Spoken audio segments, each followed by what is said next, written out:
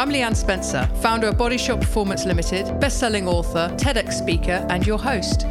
This is the Remove the Guesswork podcast, the show where I interview influential people in the health, fitness, and well-being space to bring you the latest ideas on how to optimize your mind, body, and well-being. The show is brought to you by my company, Body Shop Performance.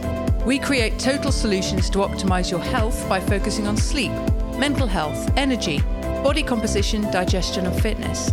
We work with busy professionals on a one-to-one basis for 6 or 12 months using the latest science and technology. And Body Shop also work with businesses who want to create a culture of energy, vitality and performance and position well-being as a competitive advantage. Find out more at bodyshopperformance.com and enjoy the show. Hi, I'm Leanne Spencer and welcome to another episode of the Insights part of the Remove the Guesswork show.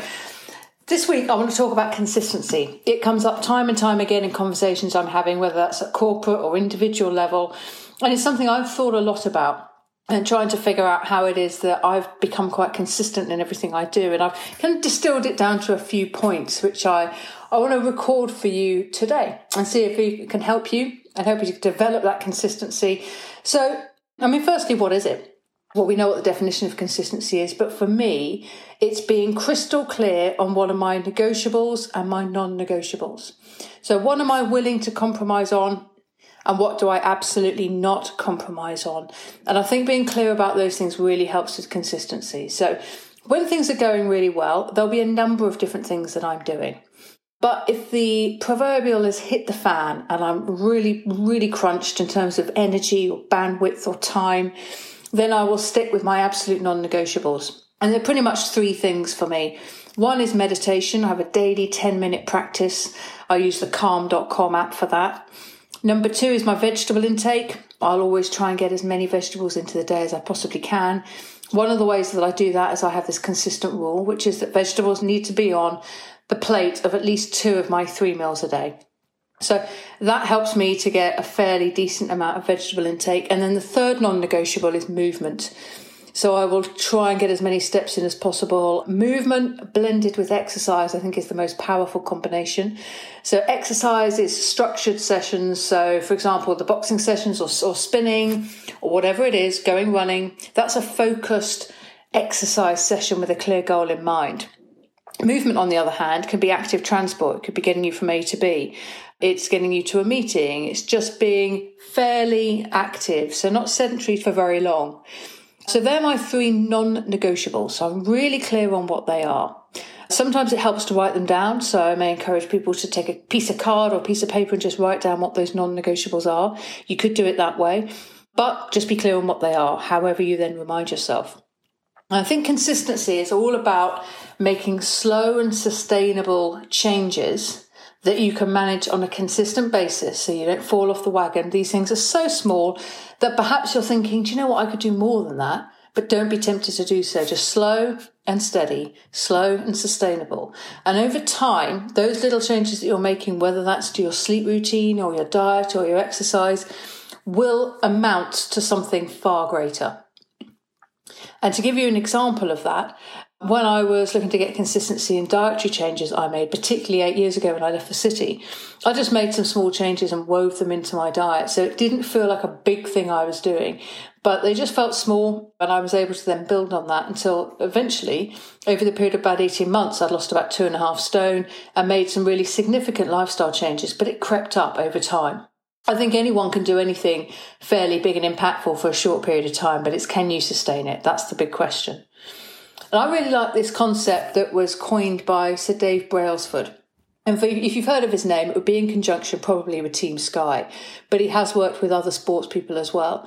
And what he did for Team Sky, the cycling team, is he designed a methodology that enabled them to get maybe just a 1% gain in different aspects of their training and their lifestyle. So there may be a 1% improvement in sleep and a 1% improvement in diet, which resulted in a 1% improvement in energy or speed or performance or endurance. And the principle was that it was all about the aggregation of those marginal gains. So 1% in and of itself wasn't going to make a significant improvement, although it is an improvement. But when you're improving 1% on 5 or 6 different things, you're getting a potential 5 or 6 net gain. And that was his whole idea. Now, I love this because I've applied it to my life. I thought, well, can I make improvements with sleep? Can I make improvements with mental health? Can I make improvements with my energy, with my body composition, with my digestion, with my overall fitness? And if I can make gains in all these different areas, that's going to add up to significant change in how I'm thinking and feeling and performing and engaging and connecting. So that's one thing I would say about consistency. Rather than looking for something really big to make a change about, make it small, but make maybe a number of small changes that can have a far bigger effect when they snowball over time. That is one thing. In terms of what I do, I have non-negotiables, as I say, and negotiables. Now, my fundamental non-negotiables I've shared with you, they're meditation, vegetable intake and movement. But I also have some non-negotiables in terms of how I structure my week. And I'm thinking specifically now around fitness and movement. And I have very simple. When I say fitness, by the way, I'm kind of talking about fitness in a holistic sense. So you'll have heard me talk before about fitness for the rigours of business and fitness for the rigours of daily life. So it isn't really about how much you can squat or deadlift or how fast you can throw a combination of punches or sprint, but around your overall fitness, your resilience and how able you are to live a functional and fully connected life. So when I talk about fitness, the kind of the non-negotiables here again for me are I have fairly simple meals. This is less of a non-negotiable. In fact, it's more around how I stay consistent with diet. So the sort of meals that I'll have are not particularly exciting. Now, this is one for you to chew over, no pun intended, because food is a very personal thing. For me, I do enjoy food, but I wouldn't call myself a foodie. And I tend to think more about the nutritional gains I'm going to get from it as opposed to the overwhelming enjoyment. So I keep my meals pretty simple. That helps me to replicate. So, for example, our evening meal will have possibly some carbohydrates, lots and lots of vegetables, which of course are a form of carbohydrate, and then some meat or some fish, usually. Sometimes we'll have vegetarian-based meals. But it's pretty simple. It's almost following a formula with some veg, some meat, and some carbohydrate.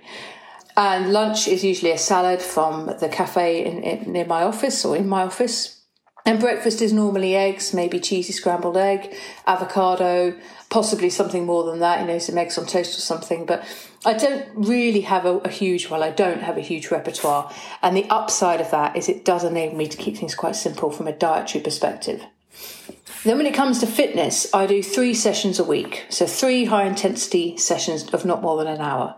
And a lot of people think that I do more than that, but actually I don't. I know that genetically I need between 36 and 48 hours to recover from a hard exercise session.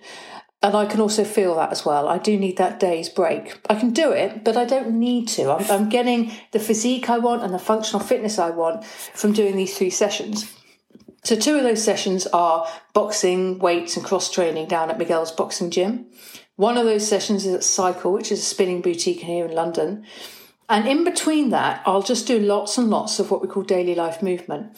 So I get an average of about 12,500 steps a day. And that may sound very specific, it is. I wear an Apple Watch and I have life and health insurance with Vitality. And Vitality basically pay you to wear this Apple Watch amongst a number of other benefits. But you do need to do a minimum of 12,500 steps a day. So that's what I'll do. I use that as my kind of benchmark, if you like. And that I get very consistent as well with, because I put those sessions in my diary. They don't get moved. If I need to move things around for work, for example, then I'll move it from one day to another, but I never cancel a session outright and just think I can't get to that this week. I'm very, very, very strict on getting 3 sessions in a week, but I'm not strict about them being Monday, Thursday, Friday. And by putting them in my diary, like a client appointment, I'm really ring fencing and protecting that time. It's how I get consistent. And what sits underneath that is this absolute connection in my mind with doing 3 sessions a week and how being physically fit and active makes me feel. And that way I'm so connected to that, the doing of the sessions and how it makes me feel and the difference it makes to my resilience and my health and my well-being, I just don't move them. So I'm very, very motivated. And that is the final message I'll leave you with. I think the big idea is think about the aggregation of marginal gains, but also be very clear on what fitness means to you or what consistency around sleep or mental health or energy or diet means to you. Understand how it makes you feel. Because when you feel good, you will want to carry on doing this stuff and repeating these behaviours. And that ultimately is how you get consistent. So everything is done with intention. You know why you do it, and you're deeply connected to how it makes you feel. That's everything from me. As always, would love to hear your feedback on this episode. Email me at leanne@bodyshotperformance.com. Alternatively, leave us a note if you're watching this via social media. You can also get in touch with us on our website by going down to the contact page on the website, which is bodyshotperformance.com. Thank you very much for listening. Please rate, subscribe, share this episode if you think anyone needs to hear it.